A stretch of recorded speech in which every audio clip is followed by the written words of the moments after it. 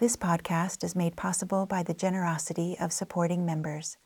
Please visit dharmaocean.org to find out more about becoming a supporting member.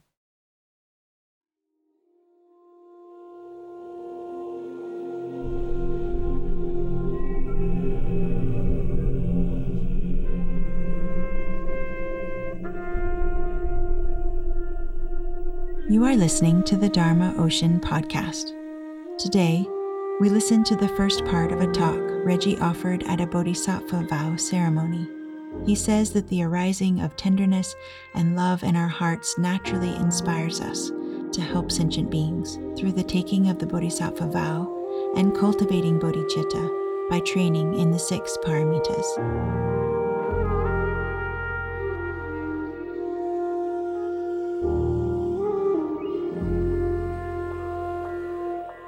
This talk was given at the 2003 Winter Datun Retreat, held in the Rocky Mountains of Colorado. So welcome everyone. Welcome to the aspiring bodhisattvas and renewing bodhisattvas and other members of the Mahayana family.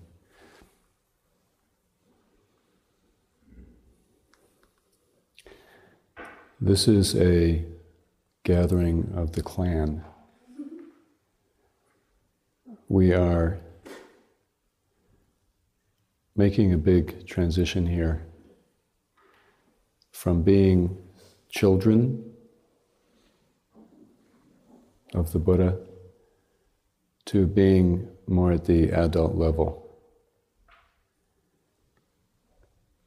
In the tradition of the Buddha, we are joining with some very amazing people who have lived back through the centuries. And these people are now our compatriots. People like Shakyamuni Buddha, the great bodhisattvas of India, Nagarjuna and Aryadeva, the great siddhas, Tilopa, Naropa, Padmasambhava, and then the bodhisattvas more recently from Tibetan tradition like Petrel Rinpoche and the Khyentse Rinpoches, Trungpa Rinpoche, Trungpa Rinpoche. These are the group of people we're choosing to hang out with now. And from a certain point of view, we might have a lot of devotion to them, and we appreciate them, and we love them, and we revere them. But now we have to become like them.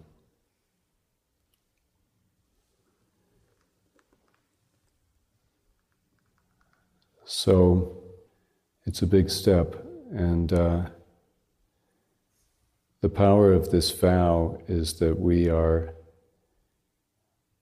crossing a threshold from the womb of the Hinayana, where we've been working on ourselves diligently and seeking to understand all of the ins and outs of samsara, trying to come to terms with our life, who we are, trying to establish meditation practice and so on. And now we are leaving the womb of Hinayana and we're going out into the broad world. And we are going to have our armor and we're going to have our marching orders, but we are going out alone. And our task is nothing less than saving all beings.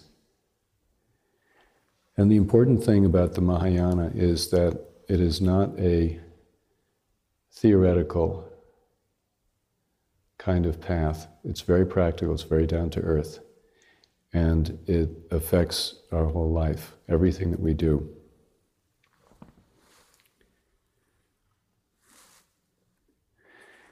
There are 2 steps in becoming a bodhisattva, and these are called the aspiring bodhicitta and entering bodhicitta. The aspiring bodhicitta is that at some point along the way, and maybe it was when we were small children, it could have been that early, that we realized that the only purpose of being alive is actually to help other people. And this insight can come to small children, and often does, and then sometimes we lose it. And it also comes back to people at various points in their life. It's usually covered over, but it is always percolating under there. And the more we practice and the more we peel away the layers of our confusion and the layers of our hardness and aggression, the more we begin to realize that that aspiration is actually part of us. So aspiring bodhicitta is that we actually want to make that journey, we actually want to be a benefit to others. And then the second step is called entering bodhicitta, and that's the step that you're going to take today, which is actually taking the bodhisattva vow. It's not that we can immediately rush out and save all sentient beings, or even that we can save one sentient being, but that we have the aspiration. Having had the aspiration, now we're going to actually take the step and we're going to begin to train ourselves in this way. So the Mahayana path is a path of training, and it's understood that at the beginning we're going to be fairly inept and incompetent, and we're going to become confused about what we're doing. And the power of the vow is that it puts us on the path, and there's no exit from this path, and our life will conspire to arrange things so that we continue to grow toward others. We continue to grow in the manner of being able to be helpful to others. And so when we get confused, we'll be gently, and sometimes not so gently, put back on the path. And when we feel that we've lost the way, someone will turn up to help us go further. So the vow is very powerful. It's said to be not only a commitment of this life, but of all lives to come. Unlike the refuge vow, which is often presented as being just for this life, the bodhisattva vow is one that you take, and it is irrevocable from now until you achieve enlightenment. So everything that happens in your life from this point onward is not really about you. It's actually about other people. So I wanted to talk a little bit about the nature of this vow, and I was going to do that by going through these 6 paramitas and talking about them. You know, you studied the 6 paramitas, you've read about them in Trungpa Rinpoche's article on the Bodhisattva vow. The paramitas are interesting because they provide both a view of the Bodhisattva vow and also practice, specific practice. So let me tell you some of the uncomfortable things about this path that you are now entering. The first one is called generosity. And generosity has many facets to it. In a way, you could say it's the most important of the relative paramitas. The paramitas are divided into the first 5, which are called relative, and then number 6, which is the ultimate. And generosity, in a way, is a metaphor for the actual bodhisattva path. As the article says, you are inviting all sentient beings to be your guest, which means that you're not trying to squeeze them into your little Hinayana house, but you are extending the banquet table to include all of the universes throughout time and space. You're opening yourself up in that way. And being a bodhisattva is generally an extremely humiliating experience, because you have to really give to sentient beings what they need. And unfortunately, a lot of times what they need isn't very nice, and it's not very gratifying. In the traditional literature, it says if they need a boat, then you have to be a boat. If they need a house, then you have to be a house. If they need a floor, then you have to let them walk on you. If they need a spittoon, you're happy to oblige. And even if they need a toilet, if they need someplace to deposit their shit, you're right there. Sentient beings are actually not very nice.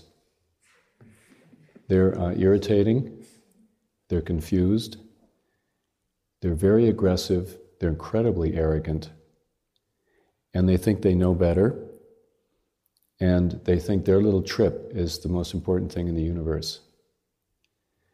Working with sentient beings is definitely dirty work. And this is what you're signing up for.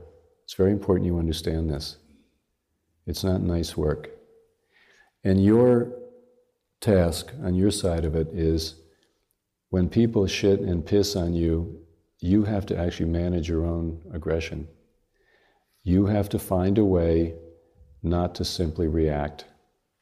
Or you can manage your aggression, or you have to manage your depression when people unload on you. And there's a strange thing about the Mahayana path, which is that after you've taken the Bodhisattva vow, you become like a magnet for other people's problems. And you don't even have to go around and announce to people that you've taken the Bodhisattva vow. They might not even know you're a Buddhist, but somehow in the strange and magical chemistry of the universe, you become a magnet, and you will attract difficult people. You will attract people who are, somehow they find you, and they will use you. And you have to be very, very still and very stable to be able to handle it. And the more still and the more stable you become through your practice, the crazier the people that will show up. Another aspect of generosity is that you have to actually give whatever you have. And this is actually sometimes misunderstood.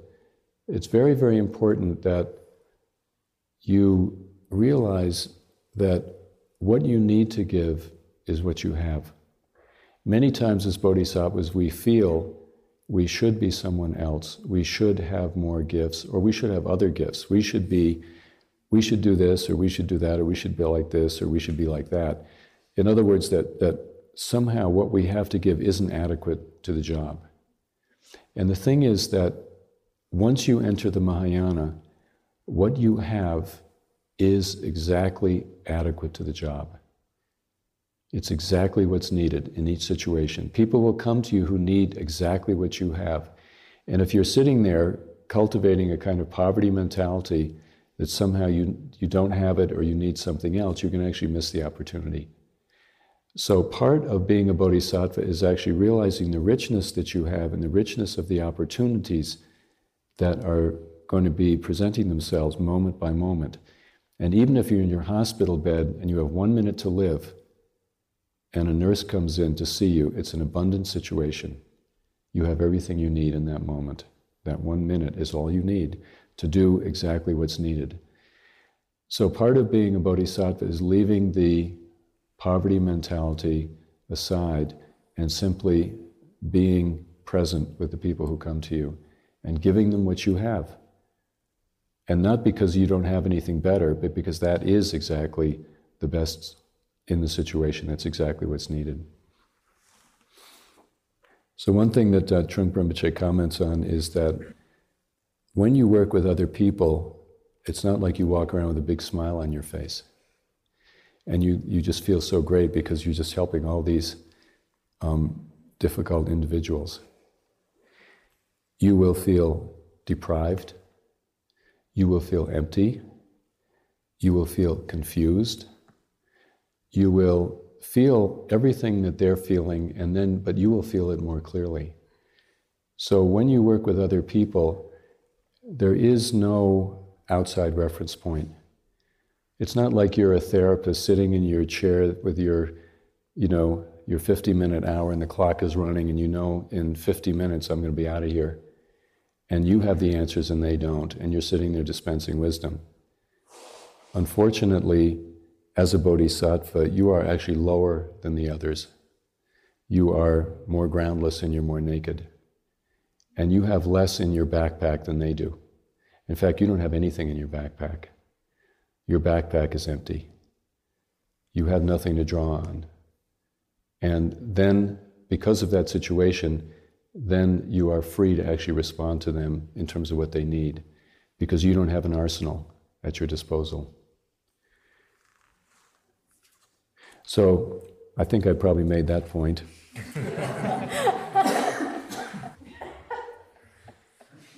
One other thing about generosity is that the bodhisattva path is, it's very radical in the sense that it really depends on the falling apart of our personal trips and our personal ego. As long as the ego is intact, we can't really do the work. As long as we think that we know something and we think we have it together, we can't do the work, because then we're simply operating out of what we think about things, about a certain view. So when you take the Bodhisattva vow, all of us are hopefully have some insight into the insufficiency of the ego. But when you take the vow, typically there's a further falling apart that occurs, and your life could pretty much go to hell.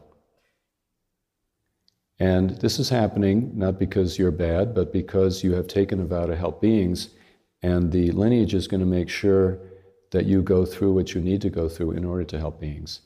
They're going to help you fulfill your vow. But it's not something that is going to be automatic or easy. I heard a story actually very recently, within the last few days, of an acting teacher who's a very good teacher. And he needs to find out where people are at before he'll take them on. So in his introductory class, this is in Los Angeles, this is where this teacher is, he has people, this is the first day of class, he has people stand up, and the man has unbelievable insight. He sees exactly what's going on, and he simply strips off the mask, and you're standing there in front of 50 people, stripped naked within a matter of seconds. And one of the people there was a psychotherapist who was interested in learning how to act. And she said, I really don't understand why I'm nervous. Because I've been, I know myself really well. I've analyzed my dreams. I've been helping people all my life. And, beautifully manicured and, dressed very well and very convincing. And he said, you're going to have a very hard time here. Because this is about unmasking. It's about dropping this trip you have of helping others. It's about being naked. You can't do the work unless you're naked. And this is quite interesting because part of the whole generosity thing is that, in a sense, the more together we are, and especially people who are psychotherapists and in a similar helping profession, they really think they're helping people. And I think from a certain conventional viewpoint they are. But from another viewpoint, helping others is part of maintaining one's own ego. So, on the Bodhisattva path, even if you're a person who thinks of yourself as helping thousands and millions of people, billions of people, your whole life, and if you have written books and you're well known and you're popular, it's going to be a big obstacle. Because this is not about the kind of helping that reinforces our ego. This is not about being a more presentable, more together individual. A lot of times with people, when you talk to, aspiring bodhisattvas, sometimes they think that they've been helping people their whole life. But when you talk to them, you realize there's no space in their mind at all. You could sit there for 2 hours and they will tell you for 2 hours how they help other people. But there's no space, there's no openness, there's no real vulnerability, there's no nakedness. And so for that kind of individual, which really, to some extent all of us are that person, part of what we have to give up is how together we are. Now, some of us don't feel very together at all. And in that case, we're actually ahead of the game. Seriously. I mean, you're ahead of the game, and others of us appear to be together, and we have a lot of gifts to give to lineage over the next few days and weeks.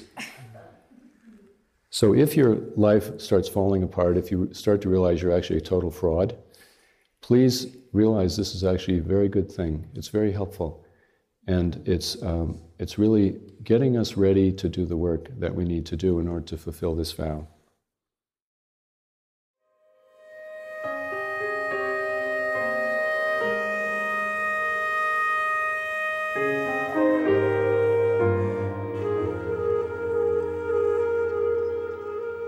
To listen to more of Reggie and Caroline's teachings, find out about upcoming retreats and online programs, and explore a variety of audio listening guides to assist you on your journey with somatic meditation, please visit dharmaocean.org.